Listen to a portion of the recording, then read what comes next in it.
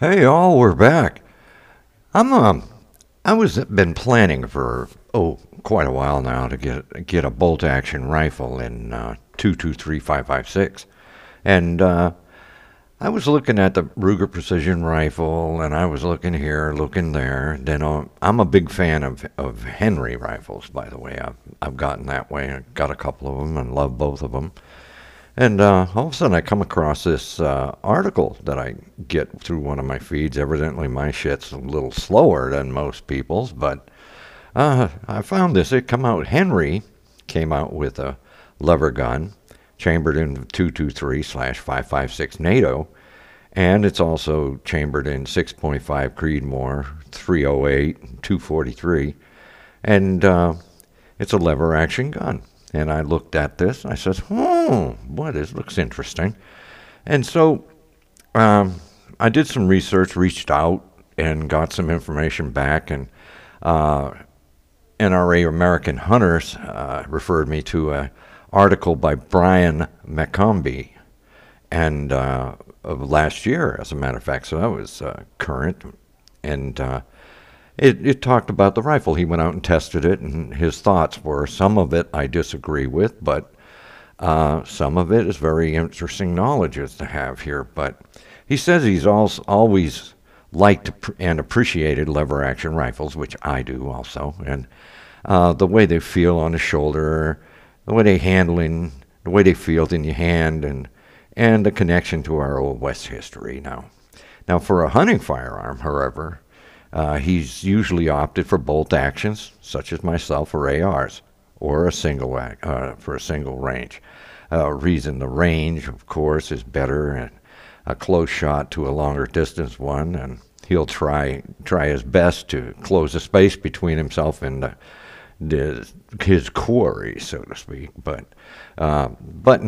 if that won't work, he's more than willing to take a shot at about 300 yards. So I understand all that at a deer-sized target. Okay. Now, most lever guns that he's used were chambered for pistol cartridges. They're straight-wall jumbo cousins like the 4570 and the venerable 3030. He'd consider none of these a 300-yard shooter. Well, I beg to differ there a little bit. But anyway, thus he was interested when Henry Repeating Arms of Bayonne, New Jersey, announced the Long Ranger. That's Long Ranger. It's a rotary-fed, lever-action, short-action caliber, and it comes in 223 Remington, 243 Winchester, 6.5 Creedmoor, and 308 Winchester. It comes with a 20-inch free-floating barrel, and it has that rotary-fed magazine. Now, that's really interesting how that works. It's very, very nice. Now, recently he had a chance to test the Long Ranger at his came in 308. I'm interested in the 223/556 version. And the rifle was comfortable to his shoulder, lever functioned flawlessly, and it's more than accurate enough to be a 250-yard deer gun. Now, the sole problem he experienced was the trigger was too stiff. Now, we'll talk about that in a little bit. Now, he first mounted one on his go-to hunting scopes on his Long Ranger, and he uses a Swarovski Z3 3 to 10 power 42 millimeter scope. Now, Henry included a two-piece Skinner scope base kit that's screwed on top of the rifle. It says it fit perfect, provided solid anchor points, and he just cleaned out the barrel, put a light coat of oil on the bolt and other moving parts. And he says he had 2 sessions with this gun at his local range, and he putting approximately 180 rounds through it. Now, at his range is the outdoor variety and was definitely a winter hare in north central Wisconsin. While there was little to no wind during both times he went out to the range, it was cold. The thermometer read 5 degrees Fahrenheit the first time, but warmed up a bit all the way to 11 degrees the next day when he come around. So he zeroed the scope at 50 and shot off sandbags, and this process was a little frustrating as his shots kept jumping around the bullseye. He says he put it down to his lack of experience with that particular rifle and moved on to 100 yards. Now, there he began to understand other factors affecting accuracy, namely the trigger was hard to pull and the barrel heating up too quickly or for fast repetitive shooting. I myself don't do that, but, I don't do it as a long distance thing, but occasionally I like to pop a few fast rounds off, but I'm not going to do it all the time, so I'm going to ignore that part.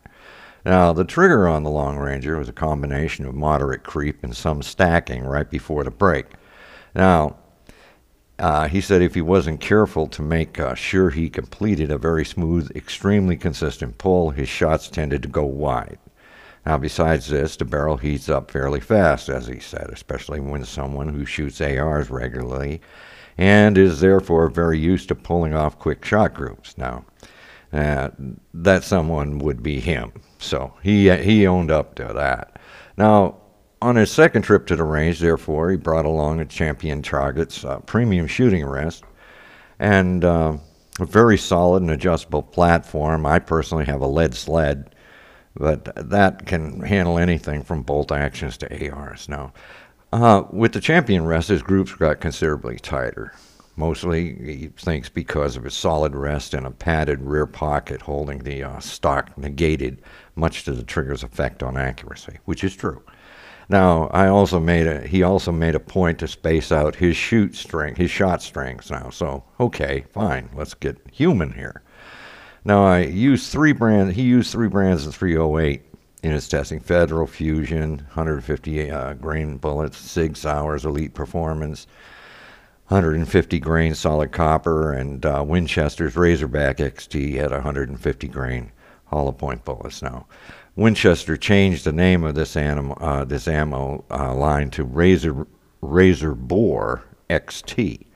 Now, though it uses the same bullet and powder and load is the same as the Razorback. Now, the Long Ranger's rotary magazine holds 4 rounds in 308, 6.5 Creedmoor, and 243 Winchester. It holds 5 on the 223/556 version. The trigger remained hard to pull, he says, while he was at the range, and he couldn't detect a loosening even more than 180 rounds or so. So he put through, and his Lyman digital trigger pull gauge put the pull at an average of 3.5 pounds. That's pretty good. I'd take 3.5 pounds any day. Now, it doesn't really factor in the practical effects of trigger creep and stacking on accuracy. Now, if you 3.5 pounds, come on, guy, But anyway, the Long Ranger features an exposed hammer and forged steel lever, but it uses a geared action driving a machined and chromed steel bolt with a 6-lug rotary head. It suspiciously reminds me of an AR bolt, but it's looking good. And when you pull the lever down, you can see the gearing on the bottom of the bolt. So it was really cool. And the 6 lugs create a strong, consistent lockup from shot to shot. The lever action operated smoothly. His check there, and he never had a problem chambering or ejecting a round. Now, with the side ejection and a lightweight aerospace alloy receiver, the top is drilled and tapped for scope mounts, which is cool, and the bottom features a steel-bodied flush-fit detachable magazine. Now, there's a button right there in the magazine release. It's a black and steel button on the right side of the receiver. You hit the button, magazine pops out. Sweet. Long Ranger's rotary magazine loads easily, and it pops in and out of the magazine as well without a hitch. He never had a problem with that. And the whole gun really looks good. Now, the rifle doesn't have an external safety. Instead, it relies on a transfer bar, which most Henrys do. And that transfer bar safety, it prevents the hammer from contacting the firing pin until the trigger is depressed. So pulling the trigger moves the transfer bar out of the way. Now, that allows the hammer to strike the firing pin. Now, this system lets you carry around in the chamber without the hammer forward. Now, if your hammer should slip as you're cocking it back, the transfer bar won't allow other contact with the firing pin. That's so the rifle won't go off. And another thing of note is the hammer spur is well serrated and provides a very tactile service. even when the spur is wet or damp. Now, I personally, when I scoped mine, my 357 Henry, when I got it, I put a side assist on the hammer so that you don't have to stuff your thumb up underneath between the scope and the hammer. But anyway, recoil was noticeable, but not terrible. But this is not, after all, a gas-operated rifle with a buffer tube in the stock. Now, it comes with a rubber recoil pad, and it does blunt the recoil. Now, he is shooting 308 here. And he says that you don't get the full force of that 308 cartridge coming right back at your shoulder because of that rubber stock pad. And it's not too bad. But I'm looking at mine, and like I said, 223 5.56, so that's not going to be really a big issue with me. Now, with an optic, it's easily a 250-yard deer gun and hog rifle, at least in 308. Now, we can argue about how well a 223 Remington or a 243 will do the job at that distance.